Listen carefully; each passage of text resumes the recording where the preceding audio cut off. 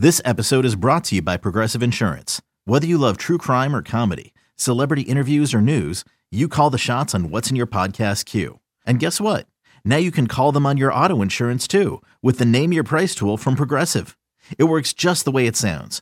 You tell Progressive how much you want to pay for car insurance, and they'll show you coverage options that fit your budget. Get your quote today at Progressive.com to join the over 28 million drivers who trust Progressive. Progressive Casualty Insurance Company and Affiliates. Price and coverage match limited by state law.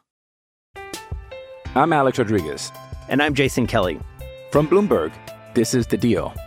Each week, you'll hear us in conversation with business icons. This show will explore deal-making across sports, media, and entertainment. That is a harsh lesson in business. Sports is not as simple as bringing a bunch of big names together. I didn't want to do another stomp you out speech. It opened up so many more doors. The show is called The Deal. Listen to The Deal. Listen to The Deal on Spotify. This is for the passionate Seahawks fans. The ones who care about scheme more than hot takes. The ones who want X's and O's and not talking heads. From the eye in the sky, this is Seattle Overload. With your hosts, Matty F. Brown, Griffin Sturgeon, and Ty Dane Gonzalez. Let's go. Welcome to the Seattle Overload podcast, where the Seahawks are still in the playoffs. Yes, nothing has changed from our Sunday jubilation. And so we have our wild card, because that's what the Seahawks are in. Wild card news, roundup, and chat. Ty, and also because that's what we are. We're wild cards, baby. Wow, there we go. Mm-hmm. Ty, how excited are you? Very excited. Very excited to be here.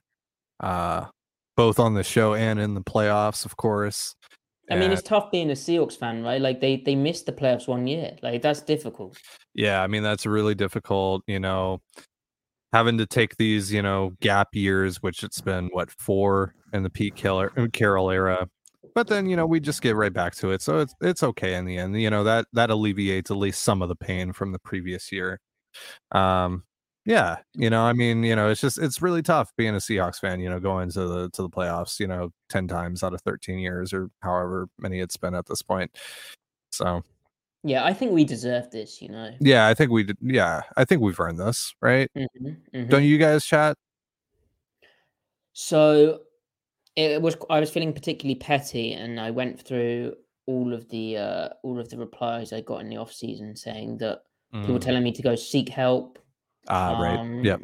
That sort of stuff. People, there was tweets saying that Pete Carroll should be crucified.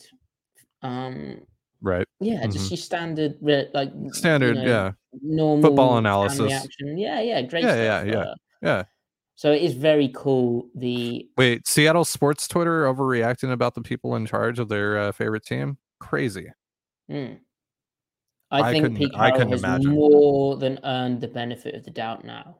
I would say so too. I don't know if you can call it Schadenfreude, but it's similar. There's probably a very long German word for the sensation that is being felt now. We'll just say it is. We'll just say that it is, just because it's really fun to say. So, yeah. Schadenfreude.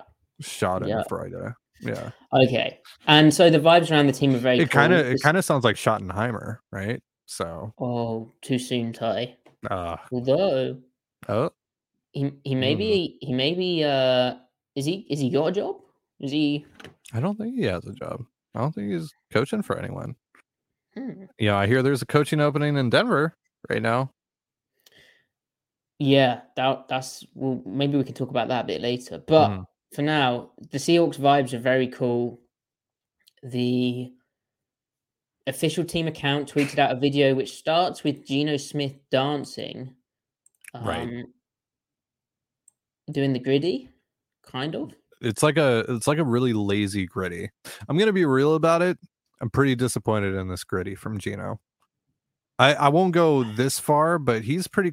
He had me pretty close to saying that Mike Gesicki has a better griddy than him, which is devastating. That is. It looks like he's wearing I don't know what he's wearing, like training shoes, like weightlifting shoes, I think. So maybe that impacts his griddy. I don't want my quarterback doing. I mean, heck, Adam Schefter, notorious athlete himself, didn't he tear his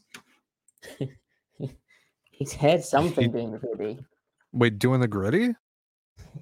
Of course he did. Of course he did.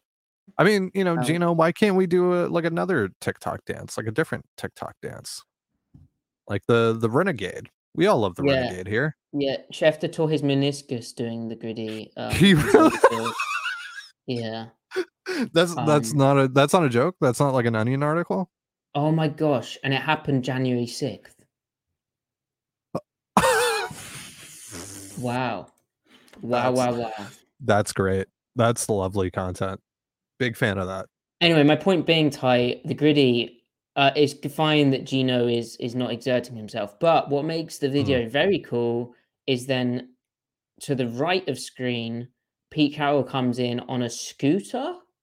Yeah, Razor scooter. Is white with light blue trim. And he scoots past. I think someone actually identified the scooter. So it's not like a Razor scooter, but it's like a there's some brand, I think. But that dude, he's whipping that thing. Like he's not just like slowly, like going about it. Like he hit that corner pretty hard. Yeah, he was a menace. He had places to be, meetings to attend. Like he almost like took out Laquan Treadwell. Yeah, because that's the other guy in the shot. Laquan Treadwell sort of. D is also there. D Eskridge is also in there. I mean, he's doing like a very lazy Saturday Night Fever kind of thing, or not even that. Just little. He's doing I think he's doing the Antonio Brown thing. From when Antonio Brown performed, where he was doing that. So that's unfortunate. What do we call that? The windscreen wipers? I guess. Yeah. Sure. Okay. We'll go with Less that. said about him. Okay.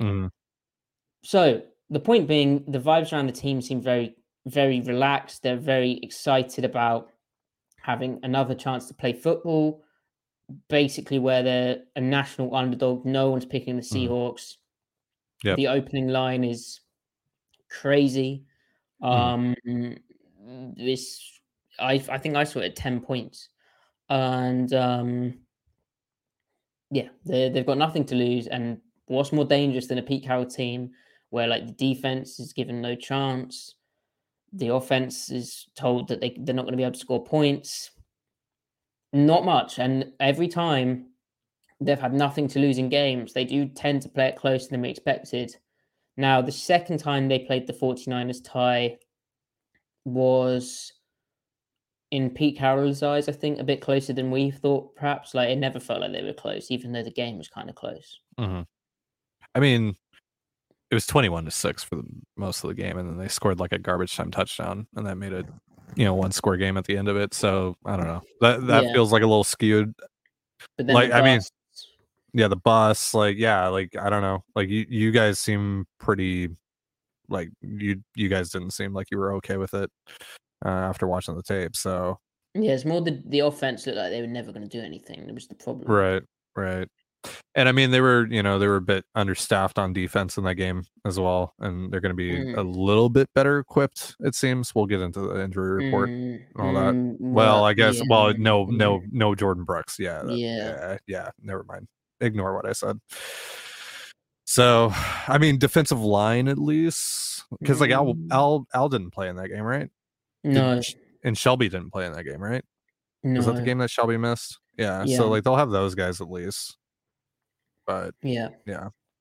But the vibes around the team, Brooks, the vibes around the team are dangerous, and despite all the losses, and that, I think the losses and the new role players who are emerging, like Jonathan Abram, it kind of adds what have we got to lose, Phil? They weren't, like Abram wasn't supposed to be here, so he has nothing to lose, and that is dangerous. Yeah, no, it is. And I mean, like we saw that with the Saints game all the way back in 2010. It was a pretty similar situation in terms of just like, no one even thinks that it's going to be close. And I tweeted a couple days ago, like the Seahawks have to be very unhinged to win this game. And I'm talking like wolf gray jerseys on action green pants type of unhinged, like that like really, really massively unhinged to win this game. Because I mean, with all the injuries they've suffered, there's obviously just the general talent gap, there between these two teams. But yeah, it seems like they're loose, this week, and that's good. And you see it in that video. Like they're like I also tweeted last night, like the more that I watch that video, the more I feel like they might mess around and actually do this thing. So who knows? Like they seem like they're having fun, right? And they're just enjoying just kind of being here, and we'll see what happens. They would in some ways be a statistical outlier. So as much as it's fun to say, it's hard not to beat it's hard not to lose to a team 3 times in a row, or especially in a season, or beat a team 3 times in a season. Obviously, Seattle's lost the last 2 games against San Francisco in the regular season. The data from past years is not favorable to them, which again, I mean, is that actually surprising? No. If you want to be a Debbie Downer, fine. So, and we do pride ourselves on being realistic here rather than purely optimistic. So the 49ers, there's a bit of cope. There's a bit of cope. Yeah, not here. Not from us. We're known. Well, not from us. That's right. Yeah. Not from this. Not from the 2/3 of this podcast, but the one that is missing, the 1/3 that is missing. There's quite a bit of cope. Yeah. So the 49ers will be the 25th team in the Super Bowl era to go 2-0 versus a team in the regular season and then play them in the playoffs. In the past, from those 24 other games, those teams are 14-10 in the third game, with the Niners losing last year to the Rams. Only 14-10, huh? 14-10 is all right, isn't it? I mean, that's pretty good, but that's not like, I don't know. That's I kind of feel like, especially in these situations, because there is such a huge, like there's oftentimes such a huge talent gap between these two teams, that it would be a higher win total. However, Ty, the teams that hosted the third game, 13-6, so that skews it a bit. Gotcha. So that's 6. So the 6 teams who went 2-0 in the regular season against an opponent and then lost at home in the playoffs in that third meeting in the Super Bowl era are 2020 Saints versus Bucks, 2007 Cowboys versus Giants, which we covered on Sunday, because obviously that was the start of the Giants' fairy tale Super Bowl run.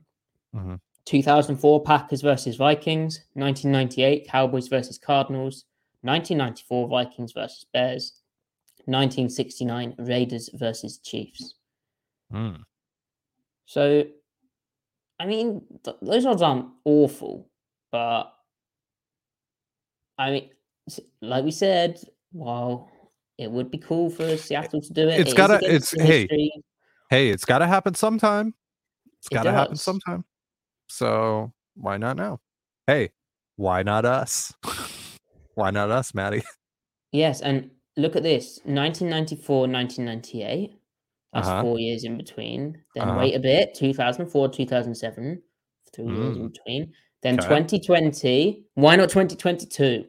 Exactly. Because then this is very advanced analysis, but okay, it skipped 2010, but the 2010s, but that is a weird whatever. But 1994 to 1998 is 4, then 2004 to 2007 is 3, then 2020 to 2022 is 2. So wait, who did it in 2020 again? Who was the last team to do it? Saints versus Bucks. So I imagine. So the Bucks beat the. Because Brady. Okay, and then 2007 was the Giants, right? Yeah. So both of those teams went on to win the Super Bowl that year. So what I'm saying is, beat San Francisco. I mean, like, one could make the argument that San Francisco is the best team in this field, even though that they're the second seed. One could make the argument that they are the best team. So if you beat the best team, I mean, no. Well, from what you've seen from them and the way they've handled the injuries to their key players, and then the fact that Deebo Samuel's now back, McCaffrey's got through some stuff he was managing. Elijah Mitchell suddenly looks like a threat. Like, they're stacked. They're actually stacked. Their offense is stacked, and then you know what their defense is like, where they've been blessed with relatively good health on the defense, which obviously helps. But like the big hope is like there's no way that Waldron can call another bad game. Like the plan against him last time was like no under center. It was like all shotgun, if you remember, which was like absolutely confounding. It just did not make sense. The difference between that game and now is that Seattle seems to have found more of a run game and more under center formations and looks. So hopefully, cope-wise, hopefully that makes a difference. Obviously, against the Jets, they started the game with some clever under center runs against the Jets front, which is almost as talented as the 49ers, but more importantly, plays in a similar schematic style and structure as Robert Saleh's defense, as D'Amico Ryans is. So that is a big learning moment, I think, for Seattle, and hopefully they'll find some similar success, even though they did sort of melt down in the second half against the Jets. But maybe they can learn from that too. Cope.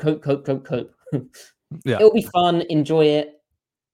I'm looking forward to it. Have a few beverages, few nice snacks. Yeah, I'm excited. The Seahawks are back in the playoffs. That's a lot of fun. It's really cool that they made it here, like this year of all the years. Especially where, a lot of folks thought they were going to end up being. So this is cool. This is really cool. This is all just, gravy for me, really, because like I'm very happy with, this year and how this year went as a whole and some of the developments that we saw. And so, yeah, this is a success to me, no matter what. I know though that it is going to get weird on Twitter if this game does not go well, especially if the offense doesn't perform great. Things are going to get really annoying about the Geno conversation for the next couple months. I don't necessarily because I think Seattle's in their mind they want to extend Geno, which duh. Yeah. But my positive spin on if Geno not necessarily struggles, but the production stays there's been a second half decline for a multitude of reasons, most of them not on Geno's shoulders, most on the supporting cast sort of falling apart around him. But there are a few process things that we've pulled up in the tape podcast and past episodes. I'm Alex Rodriguez. And I'm Jason Kelly. From Bloomberg, this is The Deal. Each week, you'll hear us in conversation with business icons. This show will explore deal-making across sports, media, and entertainment. That is a harsh lesson in business. Sports is not as simple as bringing a bunch of big names together. I didn't want to do another stomp you out speech. It opened up so many more doors. The show is called The Deal. Listen to The Deal. Listen to The Deal on Spotify. When you need mealtime inspiration, it's worth shopping Kroger, where you'll find over 30,000 mouth-watering choices that excite your inner foodie. And no matter what tasty choice you make, you'll enjoy our everyday low prices, plus extra ways to save, like digital coupons worth over $600 each week. You can also save up to $1 off per gallon at the pump with fuel points. More savings and more inspiring flavors make shopping Kroger worth it every time. Kroger, fresh for everyone. Fuel restrictions apply. Anyway, my positive spin is that just makes the contract more team friendly in the cap kind of stuff. I want Geno to get his money, don't get me wrong. Yeah. But from a roster building standpoint, it's actually probably a positive in the long term for Seattle. That's very Copey as well. That's very Copey. And boot licorice. No. I want Geno to get as much money as he wants, and he still will. No, you're Jody Allen's super fan, Matty F. Brown. I will not accept this. He also turns 33 in October, so I'm sure the team will have protections on all of this stuff, as I said in my article on him at Seahawks on Tape. Right. But yeah, by the way, Ty, sorry, I won't accept this. I wrote before the Jets game that the Seahawks must pay Geno Smith and extend him. So hogwash. I'm a big Geno Smith supporter, and obviously in the preseason I said 12 plays, which shows Seahawks quarterback Geno Smith is primed to prove doubters wrong. No, I remember you saying Drew Wu should be the guy. They need to go with Drew Wu, or else they're going to go 3-14. I remember saying that Gino started as like a jokey tweet about Russell Wilson in 2021, that Gino came into the offense rusty, and then Gino dunked on me. Oh, yeah, I remember that. Yeah, I remember. Yeah, that's fun. Right. So you are a Gino hater, obviously. Yeah, there's documented proof. Yeah. He thinks you're a hater. It's kind of funny that just to all jokes aside here, it is pretty funny that he did dunk on one of his biggest supporters. He didn't know. He didn't know. You didn't know, but the irony in that is right really there funny. Is the problem with Twitter. It's all out of context. It's all right. Little snippets, and that's right. How well, right. Well, now starting next month, we can add all the context we want. 4,000 character tweets. God. All right. Great. Let's move on. But Ty, if Pete Carroll wears a hat on Saturday, the Seahawks are going to win, right? That's correct. As per the definitive Pete Carroll fit tracker on sheets.com, docs.google.com rather /spreadsheets. Yeah, I made I'm crazy, and this is deranged stuff. I admit it. I'm not gonna play around here. I'm not going to cope here. I don't know what got into me that night, but you and I, well, I mean, like, obviously I saw you and John Boyle talking about it, about him wearing a hat, and Boyle said that he did wear a hat another time during a 2010 game against the Cardinals, and I was like, okay, that's interesting. And then, like, you and I have talked amongst ourselves about Pete wearing gray and how I always feel like they lose whenever Pete wears gray. And so that inspired me to do some digging. And then all of a sudden that turned into that's on the screen, that monstrosity there that's on the screen right now. The Pete Carroll, the definitive Pete Carroll fit tracker, that is, where I went through every single regular season and postseason game and marked down every single color and style of shirt or top that he wore, and then compiled all the times that he wore it and the records in which for each clothing item. How did I do this, you might ask? By going on Imagen.com. That's IMAGN.com, and searching for photos from every game. So I had the ESPN schedules pulled up on one tab, and then Imagen on another, and I would just search Pete Carroll and then the opponent name, and for 2010 I'd just go all the way back to the last page and essentially look to see if there was a photo there that lined up with the date of the game and confirm what he was wearing, and then log that. And then for some of the games where there weren't any photos, like for instance, their 24-21 loss to the Dolphins in Miami in 2012, we all remember that game, one where Russell Wilson completed like 18 passes in a row or something crazy like that, and tied a franchise record. Yeah, that game. There were no pictures of him, so I had to go on YouTube and look at highlights and try to find a shot of him. And you know what? I did, and he was wearing this long sleeve white quarter zip thing that he wore, if you remember, during the Fail Mary game. You guys all remember I'm sure you guys all have the image of Pete Carroll burned in your brain of him, raising his hands, pumping his fists when they called it a touchdown.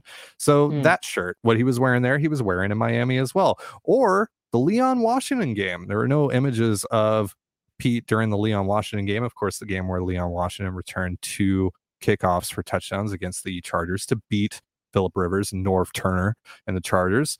There were no pictures of Pete in that game, so I had to go on youtube.com and find a shot of Pete there. And he was wearing a navy hoodie, which he wore in his first game with the Seahawks and against the 49ers. And he wore in Super Bowl 48 when they won.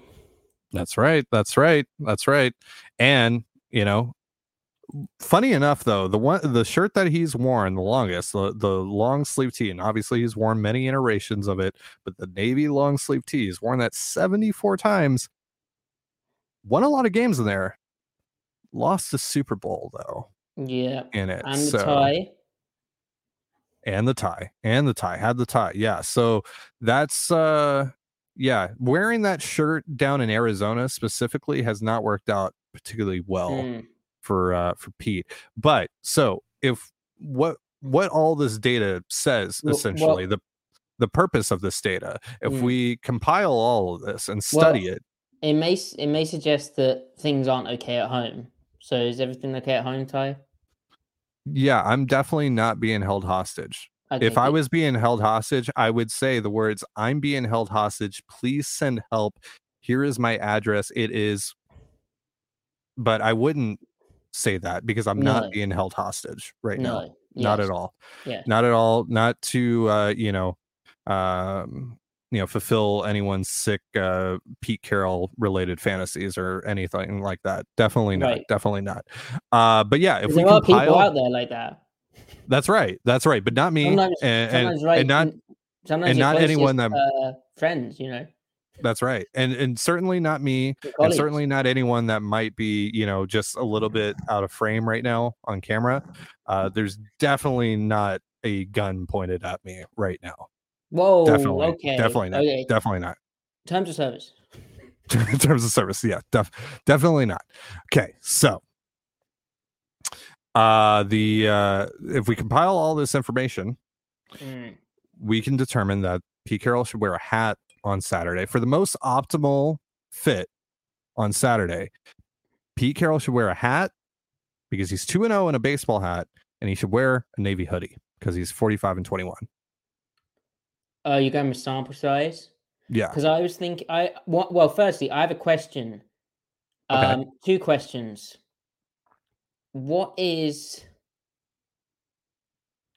Okay, 3 questions. Is the raincoat like the big overcoat thing? You know, with the Seahawks logo, yeah.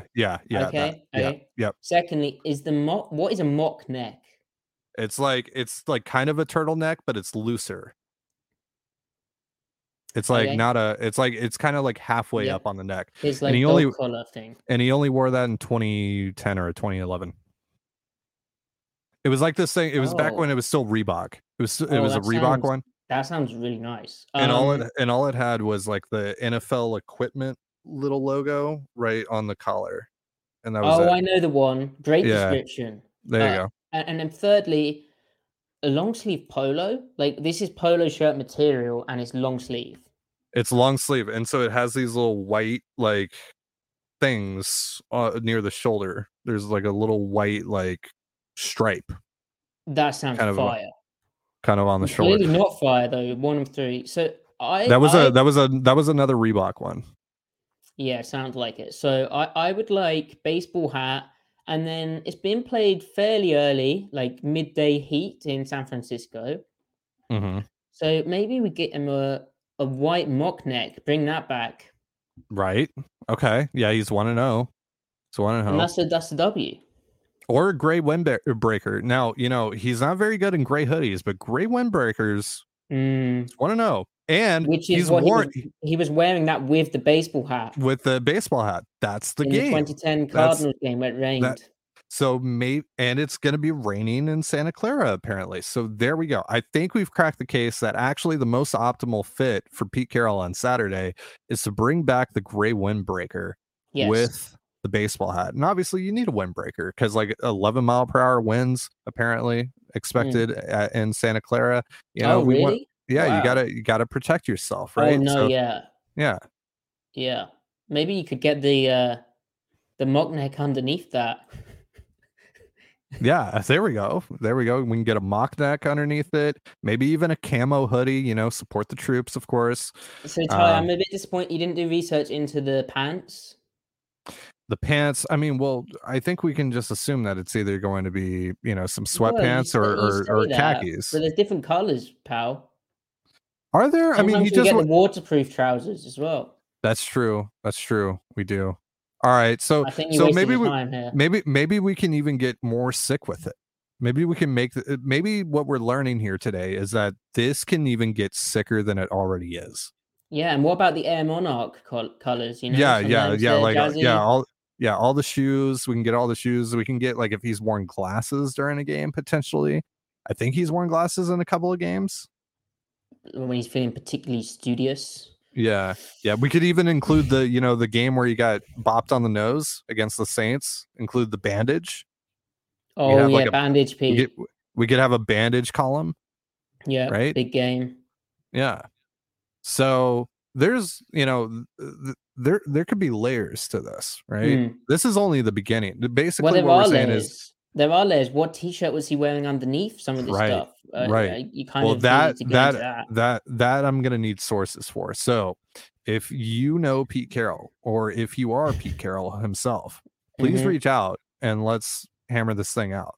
Yeah, because clearly there's a science to this. Yes. And so if you're about competition, you should want to dress to compete. We talk about win forever, right? This is how we figure out how to never lose a football game again. We have to find the optimal fit. And once we do, the Seahawks will never lose again. No. Well, that's perfect news. Great stuff. Right. I'm very happy for the Seahawks.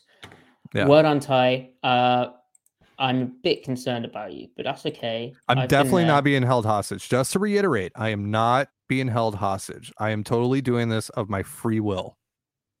Definitely. Yes, this is for the passionate Seahawks fans, for those who want scheme and not hot takes. You're right, Anthony Pasquale. Okay. Yeah. So, yep. Injury report. That's definitely an intro that we chose. Yeah. Yeah. Injury reports. Seahawks did not participate in Wednesday practice. Can you read it in the way that I like it? That sounds weird when you say it like that. I meant to say it like that. Yeah. Okay. Guard Phil Haynes, ankle, did not participate. Running back DJ Dallas, ankle, quadricep, did not participate. Cornerback Xavier Crawford, hamstring, did not participate. Defensive end Shelby Harris, knee, did not participate. Running back Kenneth Walker III, ankle, did not participate. Guard Gabe Jackson, not injury-related resting player, did not participate. Nose tackle Al Woods, Achilles, not injury-related resting player, did not participate. Do you want to talk about these people? These players? Well, I mean, yeah, that's a lot of did not participates. But most of it is like resting, right? Like guys like Ken Walker. It's been worse in past weeks. It's been way worse. And for the most part, like the guys like Ken Walker and now Woods, that's mostly just resting guys, right? Yeah. So they're probably going to get back to practice tomorrow or the next day. So nothing to be too concerned about. The Dallas news is a bummer because he'd obviously emerged as like the Wildcat package they were doing with him. Yeah, so working a bit, and that would have been a wrinkle, like hoping that he didn't throw a pick like the first game against the 49ers, but like that seemed like something they had found, so that sucks. So I wanted to ask you about that actually, because in my tweet about how unhinged the Seahawks need to be on Saturday, I got a lot of people saying like, yeah, I want to see Wildcat, I want to see all this stuff. And some people that were theorizing that they were doing the Wildcat on Sunday against the Rams to kind of prepare to do it on Saturday. What do you think about that? Do you think that we could still, even with Dallas out, if he does miss this game, do you think we could see quite a bit of Wildcat? Well, why that worth it? Why that I think that's the more. Well, I mean, we'll talk about why that worked on Film Pod tomorrow. But like, the 49ers play, they play quarters defense, right? Like the Rams, but the way they build their front is like an over front most of the time with width, rather than what the Rams do, which is kind of like a weird under kind of front. Basically meaning that it works probably better against the Rams' defensive structure than the 49ers. But, I mean, they have to do everything. And if it works once, then, you go no huddle, you try and run the play again, and you hope that Geno Smith doesn't false start because he was talking smack to Jalen Ramsey. Yeah, so probably not as effective, but there are wrinkles you could do to try and make it a bit more effective. But then if Dallas is out, and I mean he's rolled his ankle again, it seems unlikely that he's going to be able to play. But we'll see. Where's Ronnie Brown when you need him? We need Ronnie Brown. What is Ronnie Brown up to right now? I don't know. You can Google that. Or Cadillac Williams. Isn't Cadillac Williams? Didn't he become a coach? Yeah, isn't he like a head coach somewhere? He galvanized Auburn. Damn, that's right. Shout out to Cadillac. Yeah, he didn't get the job in the end, which I think a lot of. Didn't he get another job elsewhere though? Well, no, he's still. I think he was kept on as a assistant coach by Hugh Freeze. Gotcha. Auburn went in that direction. Yeah. I feel you. Cadillac was praised, I think, for turning. I don't know what the right phrasing is. Converting a lot of players to Christianity during his. Of course. So that whole thing was going on. Anyway. Seahawks limited participants in practice. Ryan Neal with a knee injury and Noah Fant with a knee injury. I think they'll both. Neal being a limited participant suggests he's coming back, which again, that's pretty big. He's really making a push to play. He's been a non-participant for a while. Tomorrow's practice report will be big to see if he'll be able to suit up. Abram's been fine, but he is kind of perpetually always beating coverage in a way that Kyle Shanahan will exploit. So maybe it'll click for him, but he kind of he's ultra aggressive and handsy and sort of beat deep quite a bit. It's like there's windows. And then full participants: Bruce Irvin, Peck, Tyler Lockett, shin, Damian Lewis, ankle, Abraham Lucas, knee, Tariq Woolen at ankle. So great news about Woolen because that looks so serious. Yeah, maybe that he's was just playing scary. through like a roll. It looks like maybe it's just like a not that severe twist or sprain or something. But yeah, it was that was a pretty scary moment on Sunday when he went down. And then the 49ers are blessed with pretty good health. Obviously, Garoppolo is a non-participant. With why didn't they IR him? Is there like a chance he could come back for like the NFC Championship or Super Bowl or something like that? There must be. But like, why would they? I mean, like, wouldn't they just roll with Purdy at this point? Helping in the quarterback room, like. Yeah, but couldn't he still do that if he was on IR? Yeah, I don't. Yeah, that's weird. That's weird. And then cornerback Ambry Thomas didn't participate with an ankle injury, and then he had a few limited participants, but they'll all play. They're all going to play. Yeah. Yeah. Like Christian McCaffrey's been limited the last couple of practices, but yeah, he's playing. Yeah. So there you go. Hopefully, Seattle's more positive injury report continues. It'd be nice if they can get Ryan Neal back. Yeah, cool. I think that would be pretty big for the defense. Right.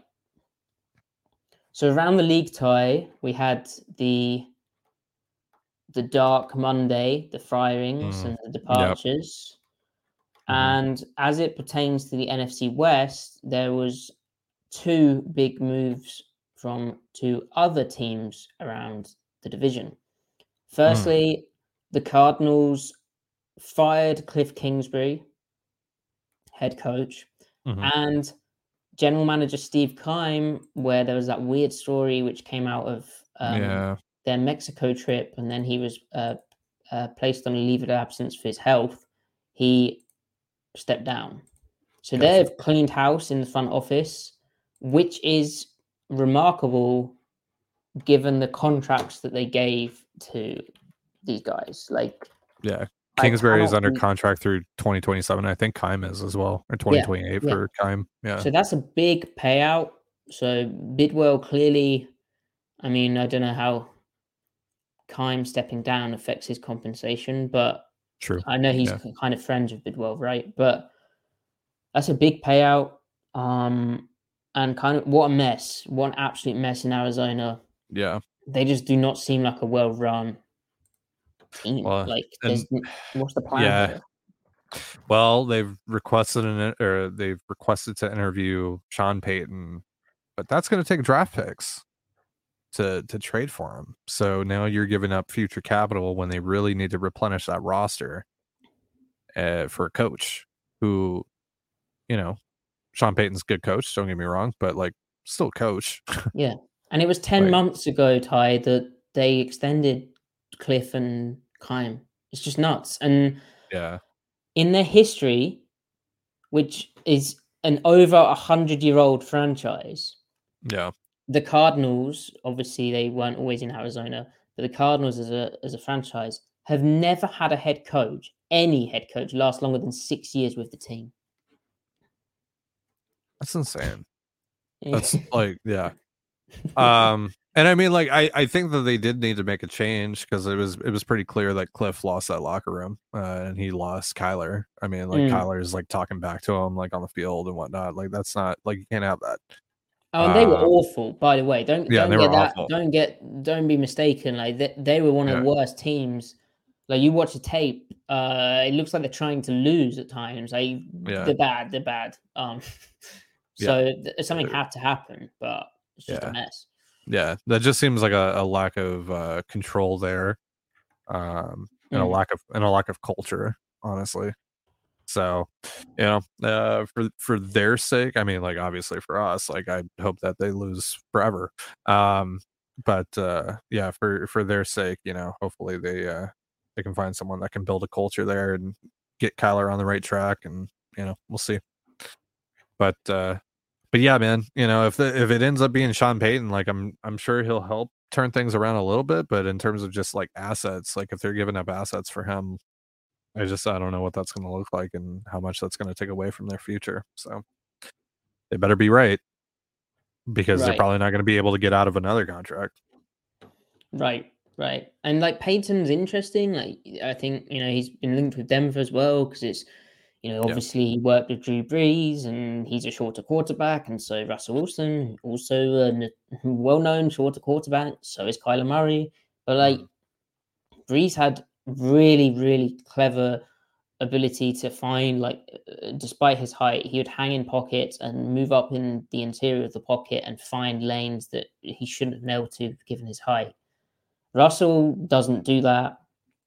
Kyler Murray definitely doesn't do that. So that would be an adaptation for Payton. I remember he was on air and during his brief spell as a broadcaster, and he said about how, you know, he'd move the pocket for Russell Wilson, which is like, it's like very you know, basic analysis. I mean, we've heard that. You know, before. he's doing his job. But you know, there's only so much that you can do. It'd be interesting to see. I'm sure he'd have his gadget plays and all that stuff. But the Kyler Murray's an interesting one because it's like, you know, can he be salvaged coming off a really serious injury? Hasn't really learned how to play within the structure of like an NFL offense yet. Yeah, it'll be interesting to see what happens, but it's kind of a mess. There's definitely selling points on that team, but there's also a lot of more than the selling points. There's a lot of concerns you'd have if you were interviewing to be a head coach there. Yeah. So another day is here and you're ready for it. What to wear? Check. Breakfast, lunch, and dinner? Check. Planning for what's next and how to save for it? That's where Bank of America can help. For your financial to-dos, Bank of America has experts ready to help get you closer to your goals. Get started at one of our local financial centers or 24/7 in our mobile banking app. Find a location near you at bankofamerica.com/talktous. What would you like the power to do? Mobile banking requires downloading the app and is only available for select devices. Message and data rates may apply. Bank of America N.A., member FDIC. Yeah, so the McVay stuff. Yeah. That. Yeah, so then the other news is Sean McVay hasn't made a decision on his future, but like a lot of Rams fans were saying that his post-game press conference after the Seahawks Week 18 defeat was him looking kind of checked out, and he only gave like a 3-minute presser. I don't know what's normal for him, but that he's just seemed to want to get out of there, which is fine. Jeremy Fowler of ESPN reported that McVay's allowed his coaching staff to search for other jobs without resistance per sources, even if it's a lateral move. It came out, even if it's a lateral move. So, if he's an assistant going to go be an assistant somewhere else, he's fine with it. He won't block that kind of opportunity next year, which therefore suggests that McVay, who's had question marks about his future since winning the Super Bowl last year, it's like, is he going to come back? Is he not? There's also stuff about Aaron Donald retiring, Matt Stafford. Aaron Donald didn't play in Week 18. Stafford said he'll be back. And McVay, the murmurings have come up again that he's going to retire. He's done with it. He needs a sabbatical. And obviously there was talk, again, going back to last year, about how much money he'd get paid as a broadcaster, become the new, hopefully not problematic John Gruden, that kind of instance. And it seems like he's worn down by it. Also, as has been pointed out, McVay lost his grandfather earlier in the year, and his wife's family is literally from Ukraine and in a war zone right now. So there's a lot going on there as well, like in his personal life, which we don't know much of, but you can sort of color in between the lines, right? So yeah, that's be a huge loss, because obviously McVay's a brilliant coach. He almost got Pete again in Week 18. One of the best play designers and best play callers that I've seen, and his ability to adapt his quarterback and the talent in his offense each year, just superb. An absolute nightmare for the Seahawks. Very rare that Pete Carroll, got the best of him, especially from an offense versus defense standpoint. So that would be a huge loss for the NFL and the NFC West. Although a big positive for Seattle in the sense that whoever the Rams turn to is not going to be as talented as McVay. It's a very, very difficult job to replace him. There's an argument that you'd go and get like a defensive whiz kid or whatever, because just the offensive vacuum is just so great. And then, Ty, once you remove McVay from the equation, and nothing is certain, but all of the signs are pointing towards it being over with him, then it's like, well, the Rams' bold strategy with Les Snead as general manager was going all the heck in a way that we've rarely seen in the NFL, right? Like, they took it to the max. And what's the future of the team? Like, well, and that's part of the reason that McVay probably doesn't want to be there, right? Is that you're looking at a multi-year rebuild, because when's even the next time that they have a first round pick? Like 2 years from now? Like they're going to have a really hard time with all the money that they have committed and the lack of draft capital to replenish their roster, to rebuild their roster in any sort of way. So they're just kind of going to have to eat it a little bit. I mean, but if it gets to a point where McVay leaves, Donald retires, do they start to consider trading, Jalen Ramsey? Do they consider trading Cooper Kupp? I don't know, what those situations look like and if that's even plausible with their contracts right now. But, that, I mean, that's one way to get back assets. But this is going to be a long-term thing for them, it seems. So, I mean, the plan ultimately worked because they got a championship out of it, right? So, you can't really fault them too much. But now, you kind of have to pay the price of that potentially. Yeah. So it's just a philosophical decision that they're probably aware of it's a risk down the line. They got their Super Bowl out of it, and they also reached another Super Bowl before that when I don't know if they were going quite as in, but with Jared Goff when they had him on a rookie contract, so there's no need to go quite as in. But yeah, that's a tough one, and it's the reason why Seattle and John Schneider, they make some home run swings and they miss a tiny bit as well, but they have openly said that they never want to be in a position where, as a front office, they've put a team in a year of complete decline and ruin, as the Saints sometimes get in as well with their cap management and their aggression. Well, and the Seahawks kind of did that in 2021 with the lack of draft picks, right? And they didn't really hit on the draft picks. Stone Forsythe didn't really play. Trey, played really well when he did play, but he got hurt, and then D hasn't really worked out. So, and those were their only 3 picks. So I think they also see that, and go, we don't want to ever be in that position again. Because that was just kind of a lost year in terms of adding, talent, which would have been really valuable considering, the heel turn here this year. So yeah, then the roster, it is pretty notable that they are missing like that kind of class. Like, yeah, as much as they said that COVID made it a weird year, which I'm sure it did, but like, yeah, there were still a lot of quality players that got drafted out of that class, So, and yeah, that was Cope. Yeah, but that's what makes 2023 so important. For this draft is really it's kind of it's rounding this thing out really, and adding the rest of that missing young talent that they just completely avoided in 2021. And like circling this back to the Rams and also like looking at Seattle's past draft class, like those kind of day 3 supplementary picks are really what builds the team. Like the Rams had great stars, but their ability to then draft the kind of role players in the back end of it was big. And obviously Seattle is looking like, old style Seattle drafting with their day 3 kind of picks. So, yeah. Yeah, I mean, this draft, this 2022 draft is going to go down as one of their best, if not they're like the best, even compared to 2012 because of just the sheer volume of guys, of quality players that they've added this year. And so we'll see how it ages over the next few years. But what do you got pulled up there?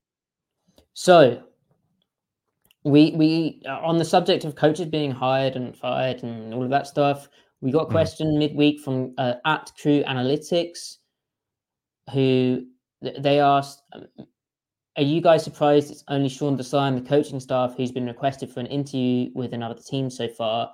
I felt like Shane Waldron might get interest, but not seen any links so far.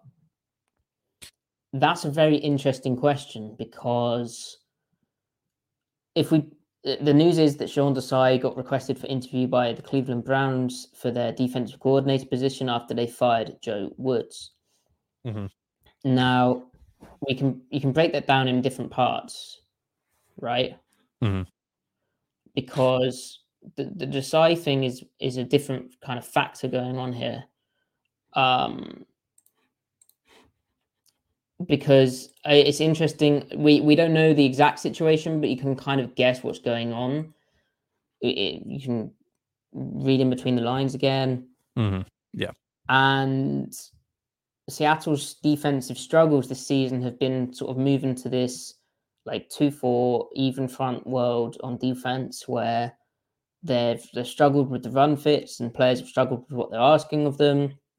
Then mid-season, they went back to more bare fronts and playing more aggressive and more power stepping, less mirror stepping, 1.5 to like sort of 2 gapping almost. And then they're back running 4-2, 2-4 fronts. Well, Desai ran these 2-4, 4-2 fronts loads in Chicago in 2021 to the point that like he did it against Rashad Penny, remember? And Penny went off and they just still stayed in 2 high, 2-4, 4-2 kind of looking deal with nickel fronts.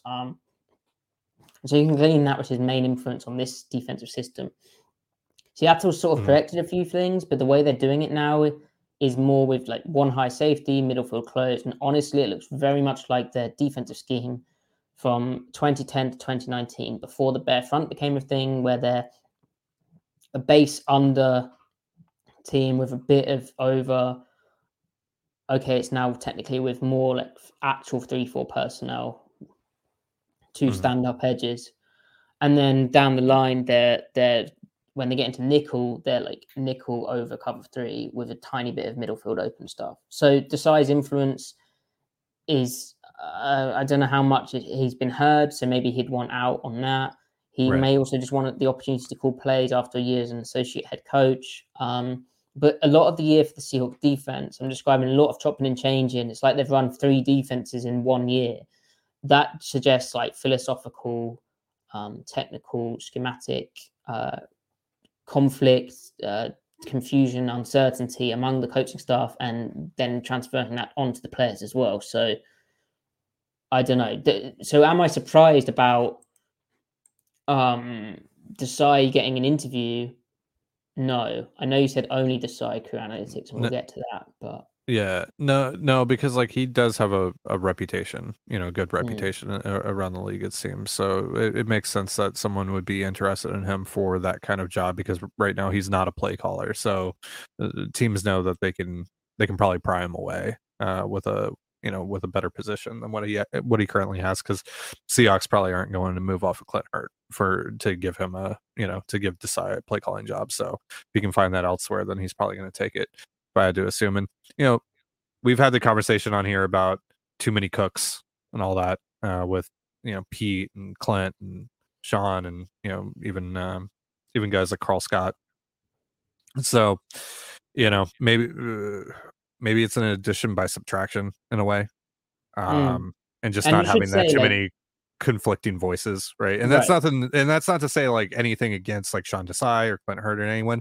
It's just when you have a lot of conflicting voices, when you have a lot of differing opinions coming at you all at once, like things can get out of hand pretty quickly there. So And we should say, like, they have raved about the players in the offseason, in particular the preseason stuff.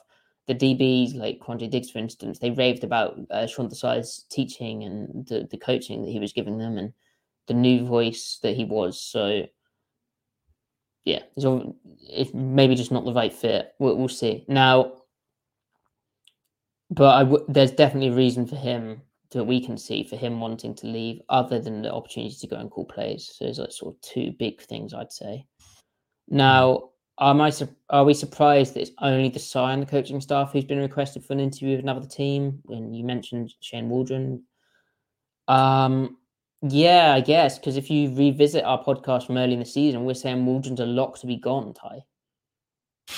yeah, we're just like, yeah, he's out. But the offense has regressed a little bit, and he's had some.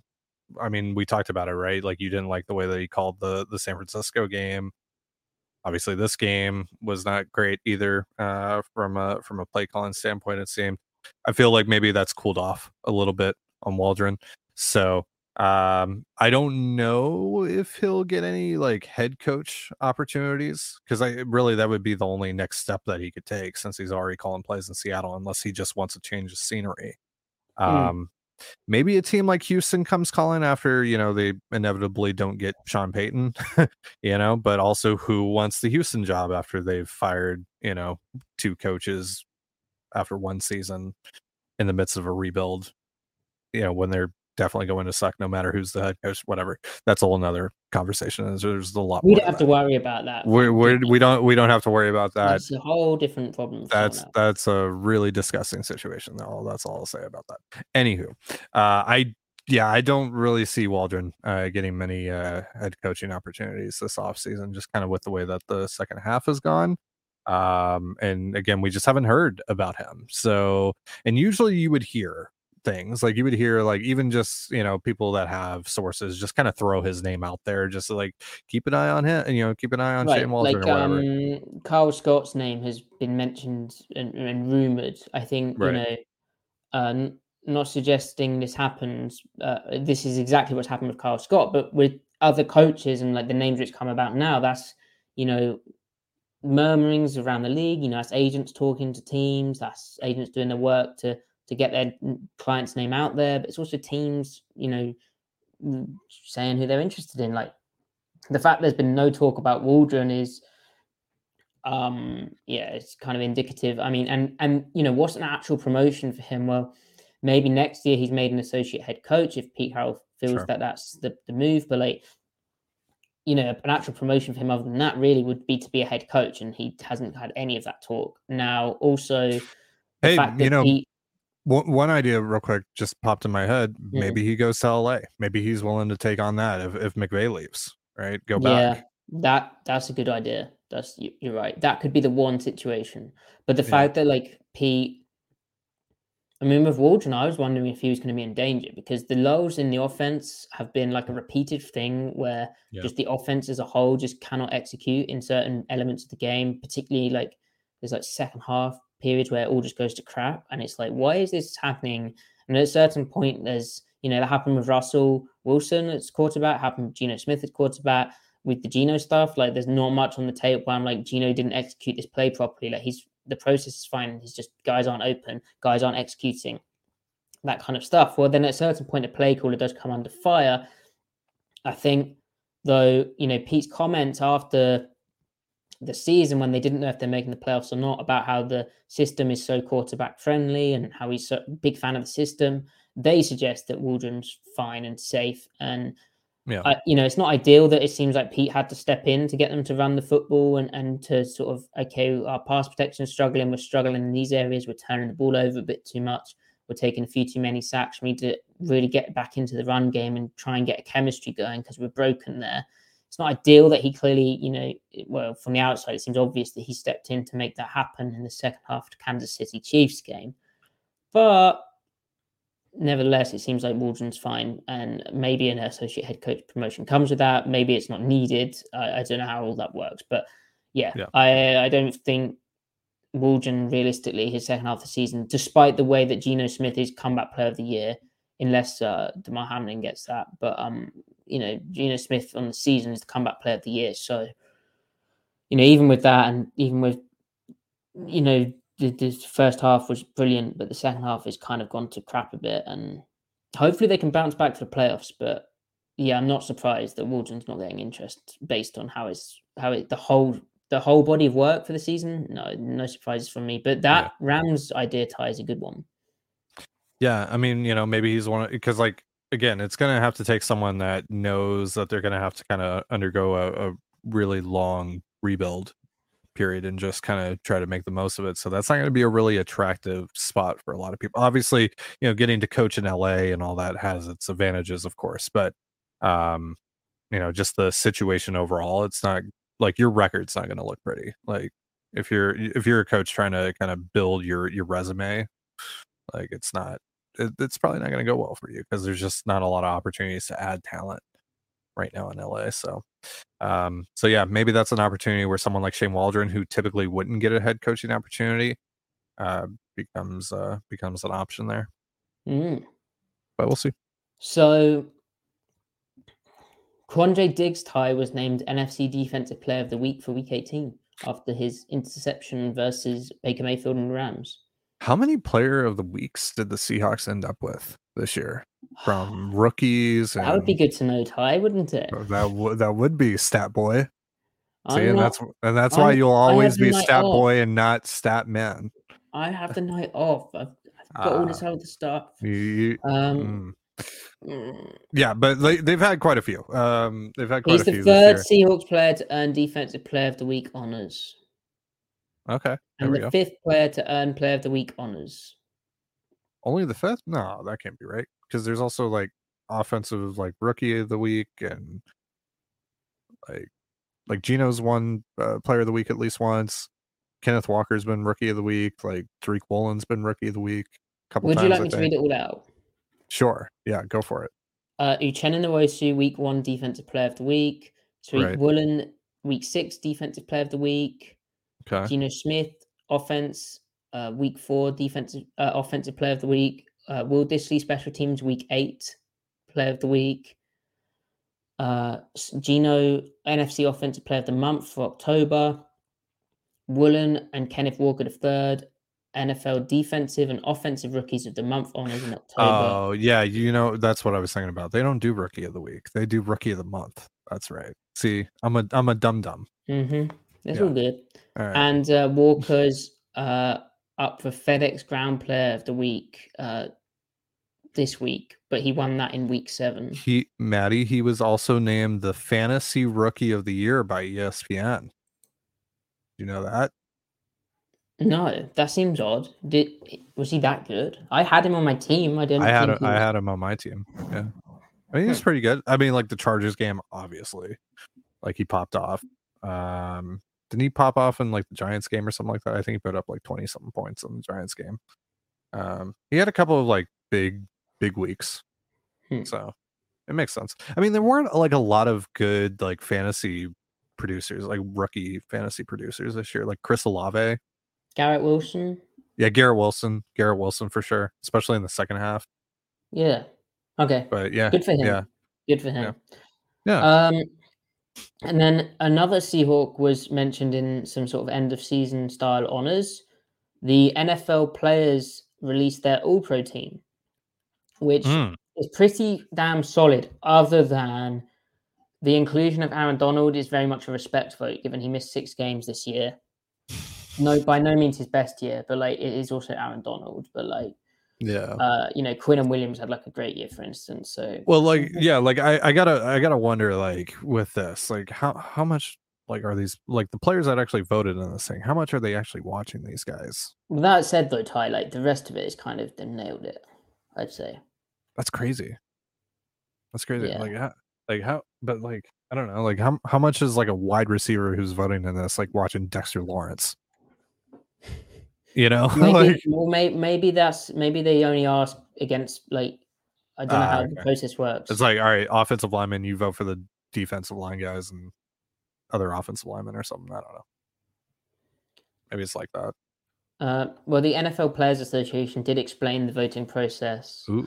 Only active NFL players can vote, and they get only 1 vote. If a player missed 5 or more games as of week 15, then they are ineligible. So Donald almost missed out. This is to ensure that they're choosing the best players who had the most impact this season. Being available counts. Players cannot vote for themselves or for their own teammates. Players vote for the position group they play in and line up against. For example, so there you go. Gotcha. Yeah. Gotcha. For example, centers can vote for the best center in the league, the best nose tackle in the league, the best interior defensive lineman in the league, the best off-ball linebacker in the league. Gotcha. All right, cool. All right, so they do account for that. We had each various player leaders from each team nominate their 2 best special teams players or core teamers for the ballot. We wanted the locker rooms to decide who should represent their team in that position. And on the subject, actually put a lot of thought into that. They did. And on the subject of special teams, the only Seahawk represented in this is kicker Jason Myers, who makes the team despite his miss in Week 18. He was very good on the year. Good for him. Yeah, only missed 3 kicks, I think, in the entire year. I don't know about extra points, but I think he was like 34 of 37. And he made, I think he was 5 of 6 or 6 of 6 from 50 plus this year. So he had a really good year as far as kickers go. And, with all pro, right? Like that also takes in, the AFC into account. So like to be able to beat guys like Justin Tucker, like that's pretty big for you as a kicker. I don't know what kind of year Tucker had. Maybe he had a down year by his standards, but like, you think of some of the names that are in this league in terms of kickers. That's a pretty big accomplishment for Jason Myers. So good for him. Congratulations. Yeah, and just to put into context how tough this trip to the 49ers is, they're represented. So left tackle Trent Williams makes the team. He's fullback Kyle Juszczyk makes the team, which like he is one of the few fullbacks, and he is a great fullback. So there you go, and he's used in a very good way. Then edge rusher Nick Bosa made the team. Off-ball linebacker Fred Warner made the team as well. So they're stacked. We knew that they were stacked. It is what it is. Their offense is still nuts now that it's healthy. Like I don't like Purdy makes the throws that he needs to, but like you've got Kittle, Juszczyk, McCaffrey with Mitchell backing up, which isn't bad. Then Deebo Samuel and Ayuk. Like you're not making me feel very good about Saturday right now. No, that's fine. I thought this was the Cope show, Maddie. Oh right, that's right. The 1/3 of us that actually copes is not here though, so this is not the Cope show. Yeah. There you go. Very good point. Anyway, that is the end to the show. Please like the video. We've had a lot of people in here. It's we appreciate that. Magnificent stuff. Comment if you haven't already. There are donation links. Don't feel obliged. Like the video. Wait, how many likes do we have? We need to check this. We should have done this earlier. There are also donation links where there's a Stripe thing, which all the donations get shared evenly, thirdly between us. But you don't feel obliged. What you should feel obliged is like the video, subscribe to the channel. If you're listening, 5-star reviews, please. We're still getting them, and they're very nice to read. Thank you very much. Follow the Twitter at Seattle Overload. Follow Ty at Dane Gunzelas. Follow me at Matty F. Brown. Follow the podcast at Seattle Overload. Ty, how many likes have we got? So there's 25 of you watching right now. We only have 16 likes, so nine Not of good you. enough. Nine of you that are watching have not tripping. liked the video. Yeah, That's you're very cool. y'all are tripping right now. So like the video, do that right now, fix that, and then once you do, subscribe if you haven't already. Like, subscribe, review, download the podcast, and we appreciate you. We'll be back tomorrow with the film podcast, and then we'll be back Saturday. Ty may not be there, but we'll be back Saturday with our live reaction to the Seahawks' amazing victory in San Francisco. And to be clear, I won't be there because, if it doesn't go well, I might be inconsolable. So yeah, Ty's soft. Yeah. Yeah, I'm soft. I'm scared to compete.